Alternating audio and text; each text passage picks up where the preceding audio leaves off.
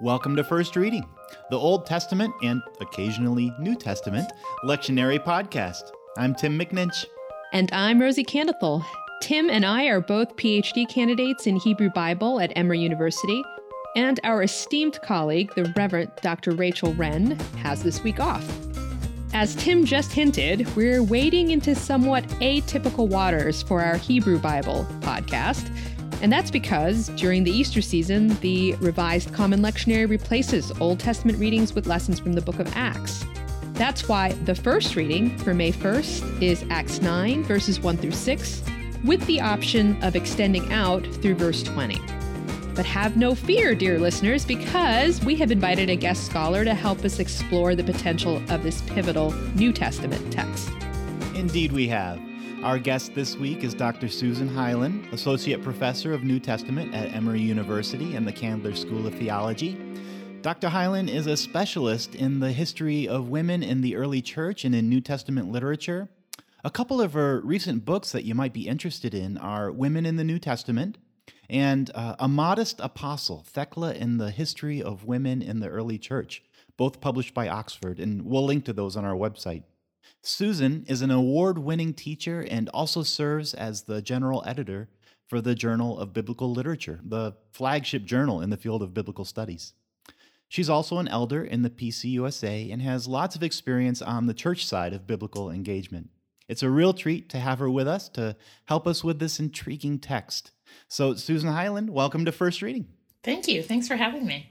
It's great to have you with us, Susan. It is really great to have you on the podcast. Now, I know we're going to be talking about the Apostle Paul today, but I am really intrigued by your research into Thecla, who is associated with Paul in the early Christian tradition, but I would imagine that some of our listeners may have never even heard of the Acts of Paul and Thecla. Can you say a word about who she is remembered to have been and maybe what stands out to you about the Thecla tradition? Yeah, it is interesting that a lot of modern Christians don't know anything about Saint Thecla. And it's especially interesting because she was, I would say, the most famous female saint in the early church, at least until the rise of devotion to Mary in the 5th century.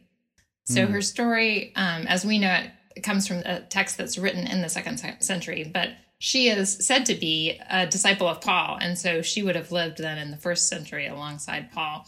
She comes to hear of his teachings, gets in a lot of trouble for wanting to follow him, and is repeatedly, they try to throw her to the beasts or burn her at the stake and so forth. She's always saved by divine intervention. And then she comes to be herself a traveling apostle and preacher. So it's a great story.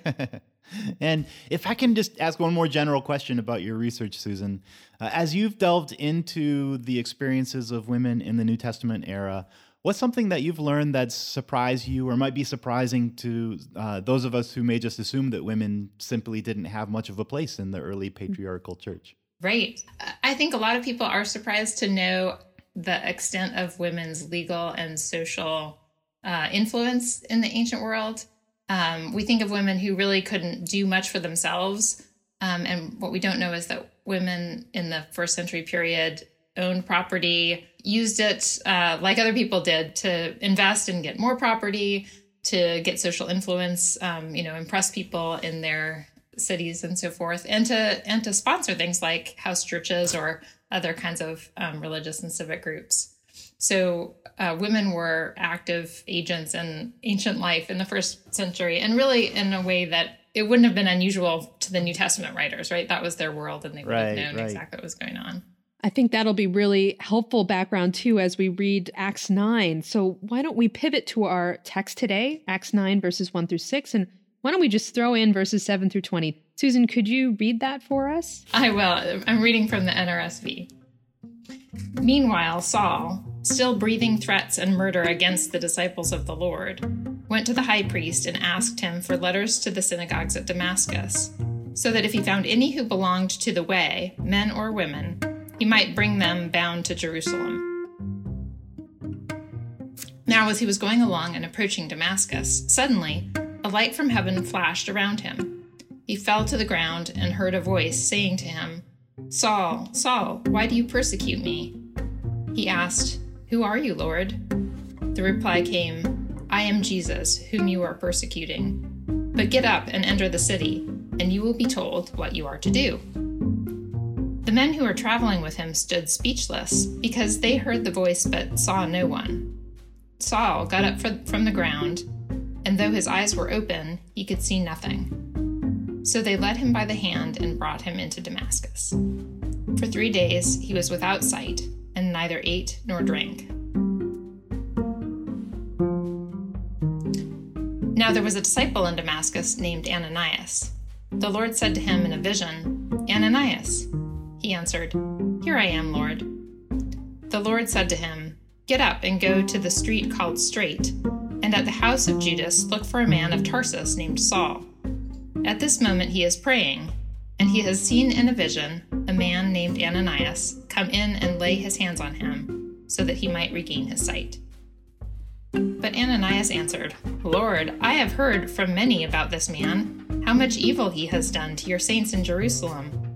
And here he has authority from the chief priests to bind all who invoke your name." But the Lord said to him, "Go, for he is an instrument whom I have chosen to bring my name before Gentiles and kings, and before the people of Israel. I myself will show him how much he must suffer for the sake of my name." So Ananias went and entered the house. He laid his hands on Saul and said, "Brother Saul, the Lord Jesus, who appeared to you on your way here, has sent me so that you may regain your sight and be filled with the Holy Spirit." And immediately something like scales fell from his eyes, and his sight was restored. Then he got up and was baptized, and after taking some food, he regained his strength. For several days he was with the disciples in Damascus, and immediately he began to proclaim Jesus in the synagogues, saying, "He is the Son of God."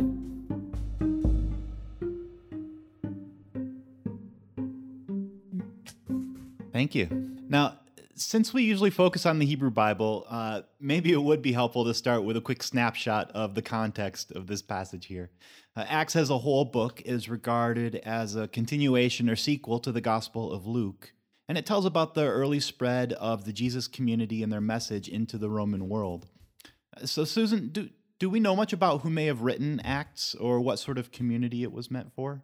Not really, Tim. Like all of the Gospels, they are originally written anonymously, and they come to be attributed to various people in the early Jesus movement. But there's no way to know who the actual author was. Like the other Gospels, Luke is probably written in the, say, 70s CE, and Acts is harder to say. May have been written after that. Some scholars argue as late as the 2nd century, although that seems to stretch it a bit, in my opinion. But in general, with these things, we know very little about how it came into its current form. Mm-hmm. And as we move towards talking about the lectionary text, what can we say about how Acts 9 fits into the larger sweep of the story, the narrative that's going on in Acts?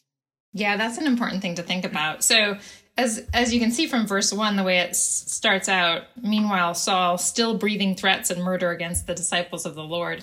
That's the story that's been told before this, how Saul is persecuting the Christians, and it culminates in the stoning of Stephen in Acts chapter 8. So the threat to Christians is prevalent in that early part of the story. Yeah, and maybe we can get into Saul as a character himself, like how he enters into this story. One of the things that kind of strikes me here is that we're still referring to this character as Saul, and then later on in the narrative, we get to know him as Paul. I've always been curious about the sort of name change thing that happens with Saul, and if it's significant that as we read this pivotal moment in his story, that he's characterized as Saul here. I think it's important to consider as people preach this text, because it is some of the background that people know or think they know about Saul/Paul when they come to the story. One of the stories that we tell about Saul is that this is a story of his conversion, right? He meets Jesus on the road, is converted, and as a result changes his name. And many people often suggest that the name change is directly related to this experience that is recorded in the beginning of chapter 9. And that seems to be untrue. I'm not sure where the idea comes from, but there's nothing in the scripture that suggests that. In Acts 13, that's the first place that he's called Paul. So the story goes on for some time before he's actually called Paul. And the way that it's phrased in chapter 13, verse 9, is that it says Saul, who is also called Paul, ... And then it just keeps calling him Paul after that point. So it's not even a name change as much as just an alternate. Yeah, I think it makes most sense to think of Paul as a bicultural person, right? He grew up in Tarsus. He's Jewish, but he grows up in a very Greek city in Asia Minor. And he has two names, like a lot of bicultural people do. So when he's in Jerusalem, he's Saul to the Jewish people around him. When he's in Tarsus, he's probably Paul, because everybody speaks Greek anyway. I wondered if we actually, so I'm going to pick up on what you said. We're sort of starting almost in the middle of this story. We've already gotten some introduction into who he is. And as you said, it starts out, meanwhile, Saul's still breathing threats and murder. And then it goes on to, he's got letters to arrest and bind men and women in Damascus and bring them back to Jerusalem. So as a former lawyer, I'm kind of looking at this and thinking, what in the world is going on? What is this describing? Is there a religious or political legal procedure for making arrests and extraditing people from Damascus to Jerusalem? What is Saul's status in the Jewish community that he should be able to do this? And I'm really curious about how we've described there's Roman rule, but what are these prisons that the Jewish people would have been administering? I'm not even sure how that worked. Roman law applied to Roman citizens, and Rome largely left the provinces to their own customs. So if you couldn't do anything that was, against the Romans, obviously, but for the most part, there still existed courts in Jewish territories. There were Jewish courts. There were still Greek courts in a lot of places. And it was only a few people, like Paul himself, at least as Acts tells it, because he was a Roman citizen, that Paul eventually gets sent to Rome to appeal to the Roman emperor, right? Most people couldn't do that. They didn't have that avenue available to them. So it's entirely possible that there were prisons, for example, that were run by local groups of whatever sort based on the authority that they had somehow were given by the people around them. The extradition thing is really strange, though. We don't have any ancient texts that suggest that a non-Roman governmental agency had any power of extradition. So the other thing that struck me, too, is the fact that it's men and women that are being dragged off. And I wondered if you might say something about the kind of explicit inclusion of women in this dragging out. Yeah, the author of Acts is really clear in many instances that men and women are involved in the early Jesus movement. They are persecuted by Saul early, even before this point, men and women. And later on, when Paul is traveling and preaching, men and women respond to his message, sometimes favorably, sometimes not so favorably, and start, persecuting Paul in return. And in a number of cases, it's explicitly high-standing women who are responding as well. And so it is interesting. But I think that the readers of Luke would not have found that strange or unusual, like we do if we actually notice it, which we might not. But if we do, we might think, oh, that's weird. Look, there's women involved. But for ancient readers, that would not have been a strange thing because they would have expected women to be involved in the religious and cultural lives and even political lives of their cities. I'm also intrigued, kind of camping on these first couple verses here, about Damascus as the sort of geographical touch point for this story and how that's highlighted in the story. And so one of the things we want to try to weave through our conversation is a little bit of connection to the Hebrew Bible, since this is the first reading podcast, and see if there's, some resonances that we can pick up in the text, or in lieu of that, at least some ways to put this in conversation with Hebrew Bible texts. And this was one of the places where it kind of hit me, thinking about the significance of Damascus as a geographic site in the traditions of the Hebrew Bible. I kept coming back to Elijah and that sort of moment in Israelite history of Ahab and Jezebel and the persecution of the prophets of Adonai, and the way that Elijah sort of emerges as a leader, a prophetic leader figure in that context. And Damascus ends up being a part of the Elijah story when he is, in that cave on the mountain, and after all of the fireworks and whatnot, hears the small voice of God.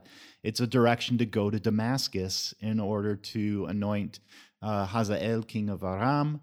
And in those instructions is also the instruction to anoint Elisha as his successor. For either of you, do my musings about that have any sort of connection to you for this story?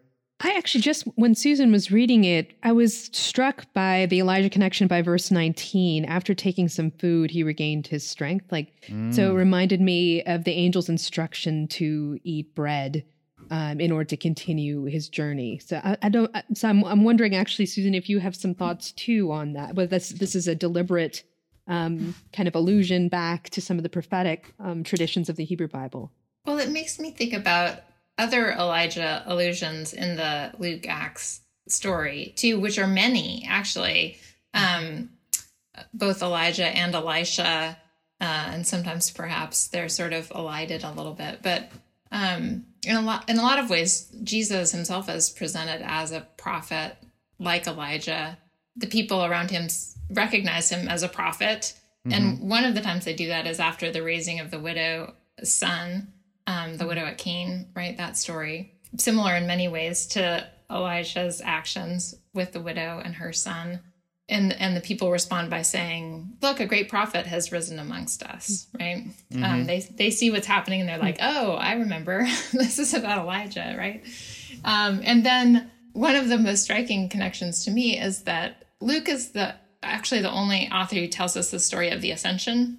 I think as Christians, we forget that because we assume it's part of the story, but none of the other Gospels actually sort of record or narrate the event of the ascension. And Luke does it twice, once at the end of Luke and once at the beginning of Acts, right? So it's the hinge between the two stories. And this is also, of course, one of the most important Elijah stories, right? Is the passing of the mantle from Elijah to Elisha. And part of the way that story goes is Elisha requests, give me a double portion of your spirit to Elijah. And Elijah says, well, if you see me going up into heaven, then you'll be granted a double portion of my spirit. Right. And this is what happens, of course. And Elisha sees the whole thing happen. And that parallel is also present in Acts, right? It's not just that the disciples are there, but that they see Jesus going up into heaven. And then what happens in Acts is that Jesus' spirit, it's what is flowing through the disciples as they heal people, teach, do the same kinds of things that Jesus did in his life and ministry.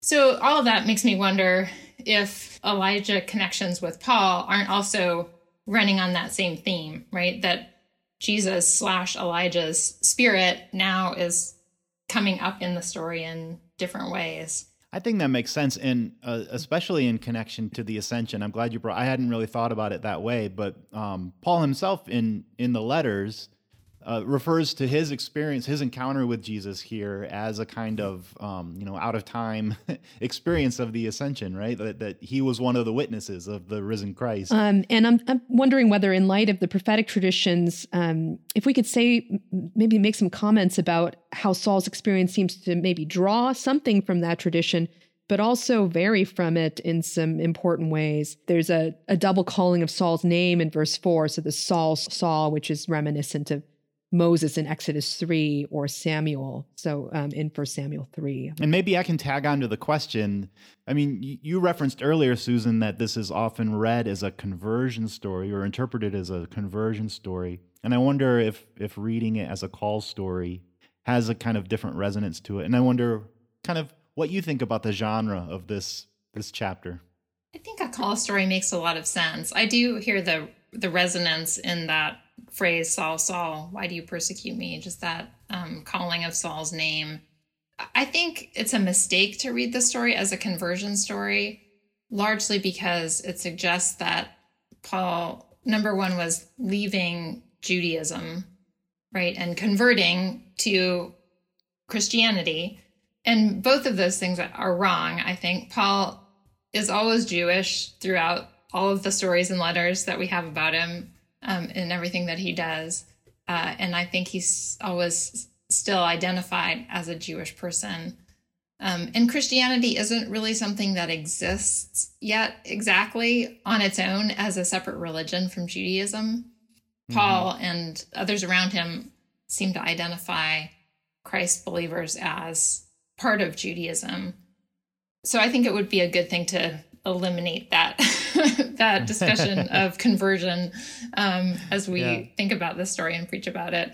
But call actually sounds more like what I see happening in the story, because Saul responds in a very pious and faithful way. He says, "Who are you, Lord?" Right? And that word Lord, kurios, is certainly the word that he will come to use of Jesus. But at this point, he's not really sure who it is. But he knows that this is some sort of a divine vision or intervention, right? He's not at all fooled into thinking that there's a human being talking to him on the road, right? He is rightly perceiving what's going on here.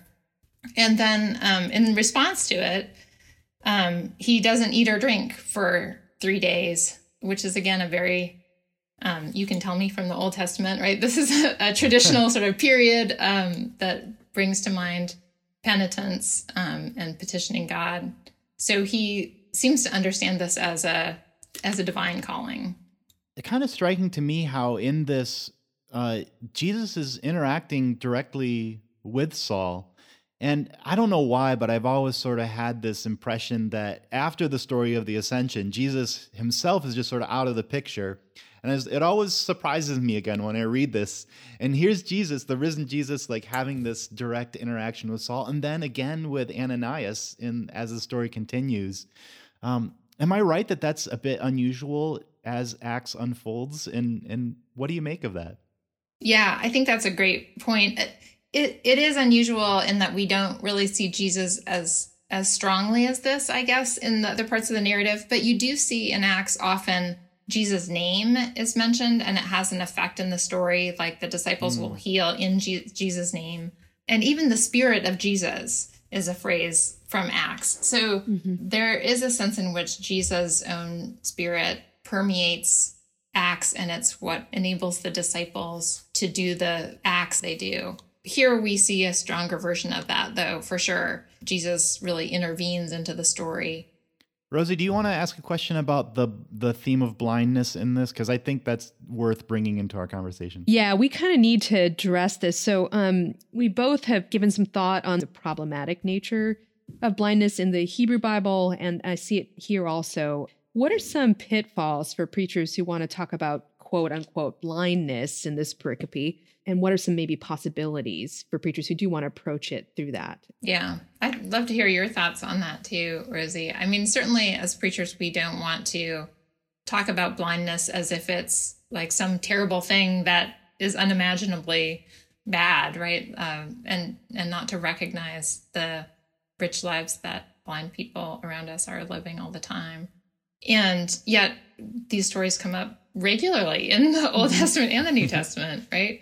And this isn't the only one in Acts, right? There are at least 2 other stories, I think, where someone becomes blind or is blind and is healed. So, yeah, thinking about how to talk about those texts is important to us. Yeah, and from the angle of preaching this, one of the things that's been helpful to me is sometimes it can be good just to name the problematic nature of blindness metaphors, and it's right here on the page, so it can be worth saying this is here. If I'm going to draw that metaphor into some sort of meaningful explanation in a sermon, I would probably shift it to talk about perception in general, like what Paul was able to perceive here or not perceive, and not tie it directly to sight or lack of sight as a metaphor for ignorance versus understanding or revelation or anything like that. That's been my sort of go-to as a preacher on that. It's maybe one strategy for working through that.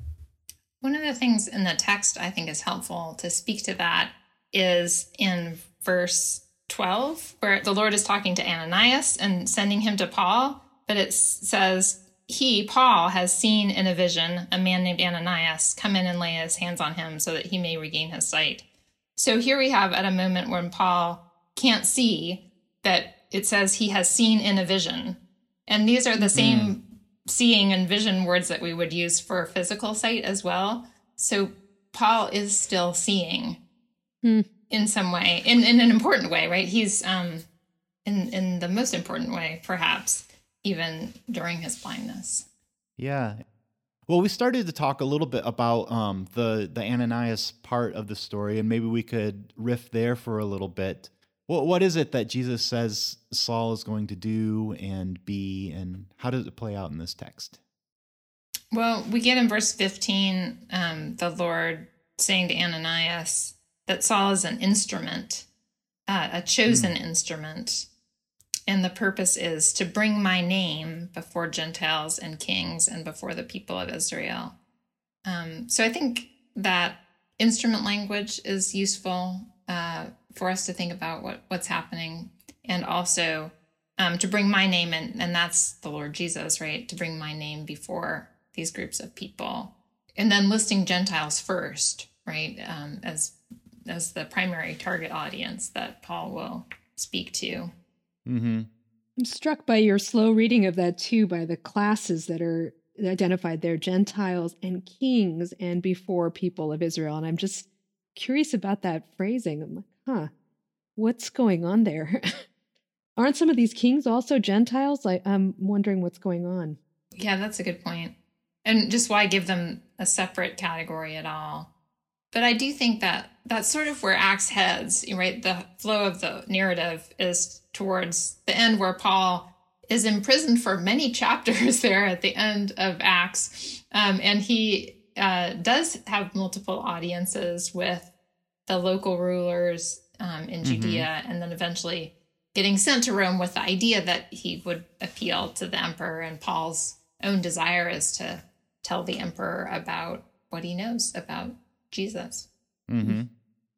Yeah, and this is perhaps another place where Hebrew Bible resonances can be perceived. That phrase, nations and kings, actually just like it tickles all my little spidey senses for Hebrew Bible texts, where that pair of words comes up quite a bit on the Hebrew side of things rather than Greek, but it's the same pair of terms, nations and kings, that come up in, especially in the prophets. It's in Jeremiah's prophetic call that he's going to be sent to nations and to kings. And it also comes up in, I found it in Isaiah 60, among other places in Isaiah, talking about the eschatological purpose of Israel as a people. Their worship of the Lord would draw in nations and kings into the light of Adonai. I would imagine that perhaps a Jewish audience reading this text would hear that pair of terms as something that's, again, sort of resonant of the prophetic tradition. And maybe even also the language about Saul being an instrument, a chosen instrument of God's work, also comes up, especially in Isaiah, in talking about the metaphor of God as a potter and the people as a clay vessel, which is a similar term. I was just flipping back in my Bible to look at the words of Jesus in Acts 1:8, and that you will be my witnesses in Jerusalem and all Judea and Samaria and to the ends of the earth. That kind of cadence seems to be then kind of reflected back in this prophetic utterance over Paul's life. So I'm wondering if there's maybe some extension there of Jesus's words, or this will be one of those particular witnesses. Well, maybe this is a good point to sort of angle into some concluding thoughts, either about, we've talked about the problematic nature of blindness metaphors, maybe if there are any other kind of preaching pitfalls that we might want to bring out here, and then sort of move into, sort of from a positive perspective, what sorts of angles we might consider suggesting to preachers who want to use Acts 9 as a sermon text. I think, Susan, you did a really great job of underscoring maybe the language of call versus conversion, that might be a more generative way of looking at this passage, actually more correctly. for what might be happening here, rather than a shift from one tradition to another, but rather a further response to a tradition that Paul was already very much situated in and never left. Mm-hmm. I think it's helpful as often as preachers can to emphasize the Jewishness of both Jesus and of the Apostle Paul. How about any thoughts on how you might get into this as a sermon? One thing that strikes me about it is just the important role that this story has in the story of Paul as it's unfolding here in Acts. I mean, here's somebody who has been persecuting the church and somehow ends up being an apostle of the Lord, and who has this very, in our own theology and in our canon, he has this very central role in shaping what comes to be known as Christianity. How does that happen, right? Like, it's just a total disconnect between the person who was before and the Paul that we come to know in the scriptures. And I think in some ways Luke is wrestling with that question too. How does that come to be? And this story is an important role in helping us understand what's going on. The fact that it's retold twice in Acts, Paul narrates the same story twice in his own words later on, and it's different each time, which is a little strange, and people have a hard time dealing with that. But in a narrative sense, it is that kind of like, let's think about that again. Let's tell that story one more time, because what was it that happened there? How does that make sense? You're making me think that one of the possibilities in this text as well is restoring the surprise to this text, because as you say, Acts was probably written with readers that were already aware of Paul's legacy and contribution. But the text invites the surprise. If we slow it down and kind of read this text carefully, it really should strike us as this is a very unlikely character to have the role that Acts pulls him into. And so there's, maybe a larger thought there about possibilities. Who knows where life takes us? Who knows what God does? That it's restoring the surprise of who God chooses. Makes no sense whatsoever to us. Mm-hmm. Yeah, that's so helpful. And I would just add in, one of the things that struck me from our conversation is the direct encounter here with the risen Jesus, and how important that is for both sort of little mini episodes of this story and within the greater legacy of the Apostle Paul. I often hear preachers say things like, God has no hands but ours, no feet but ours. We are the hands and feet of Christ in the world. And while I appreciate the truth of that, there's a emphasis in this story that Jesus himself is kind of directing what's happening and how the message of this movement is spreading out into the world. And Jesus is doing his own recruiting here, like drawing in a new apostle to have this important leadership role. And it makes me think that there's some room to preach a sermon that brings out that aspect, that whatever we do in the world on behalf of the mission of Jesus, we're doing in partnership with the risen Jesus, and not on behalf of a Jesus who showed up for a little bit and then is just gone forever. At least the witness of this text is that Jesus continues to be involved in the pressing out of the good news. I like that. I think what Rosie said earlier too made me think about the unlikeliness of Paul. Made me think about the way that the story of Jesus is told. I think even in these early speeches of Acts, as like, God didn't always choose the most likely candidate, right? And it brings to mind all of those Old Testament stories, Jacob and Esau and others. It was the unlikely or unwanted one that was chosen. And in that case, in the speeches, framing Jesus as that one who is chosen by God, who is unlikely, ridiculed, derided, and crucified. But then to think of Paul in a way, in that sense, in the story too, as a sort of parallel, like who's the least likely person to become an apostle of Jesus. I think that's really helpful. And that would also be a great point in a sermon, especially for folks who underestimate their own potential, perhaps, as somebody who could partner up in the mission of God in the world. But that seems to be the way God does things, right? Often choosing the least likely, the least well-equipped, perhaps. Yeah, it should bring a lot of hope. Yeah. I think that's really helpful. Well, I think a hopeful spot is probably a great place to leave off for this week. This has been such a great conversation. Thank you so much, Susan, for your insights into this text and into the cultural and historical background that informs this text. It's been so great to have you as our guest on the podcast this week. Thank you. Thanks for having me. Thank you, Susan. Friends, you can find more information about our guests and hosts, as well as back episodes of the podcast on our website, firstreadingpodcast.com. While you're there, check out our snazzy merch or make a donation to support the podcast with our very friendly donate button. Our gratitude also goes out to Trinity Lutheran Seminary at Capital University, the home institution of our co-host, the Reverend Rachel Wren. They've given us a grant that we've used for microphones, web costs, and such, and we're very grateful. Thanks also to Blue Dot Sessions and to Tim McNinch for our music this week. And finally, we'd love to hear from you.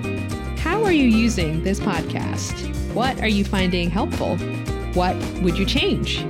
You can interact with us on our Facebook page or send an email to firstreadingpodcast@gmail.com. Until next time then, I'm Rosie Candethal. And I'm Tim McNinch. Thanks for listening and have a great week.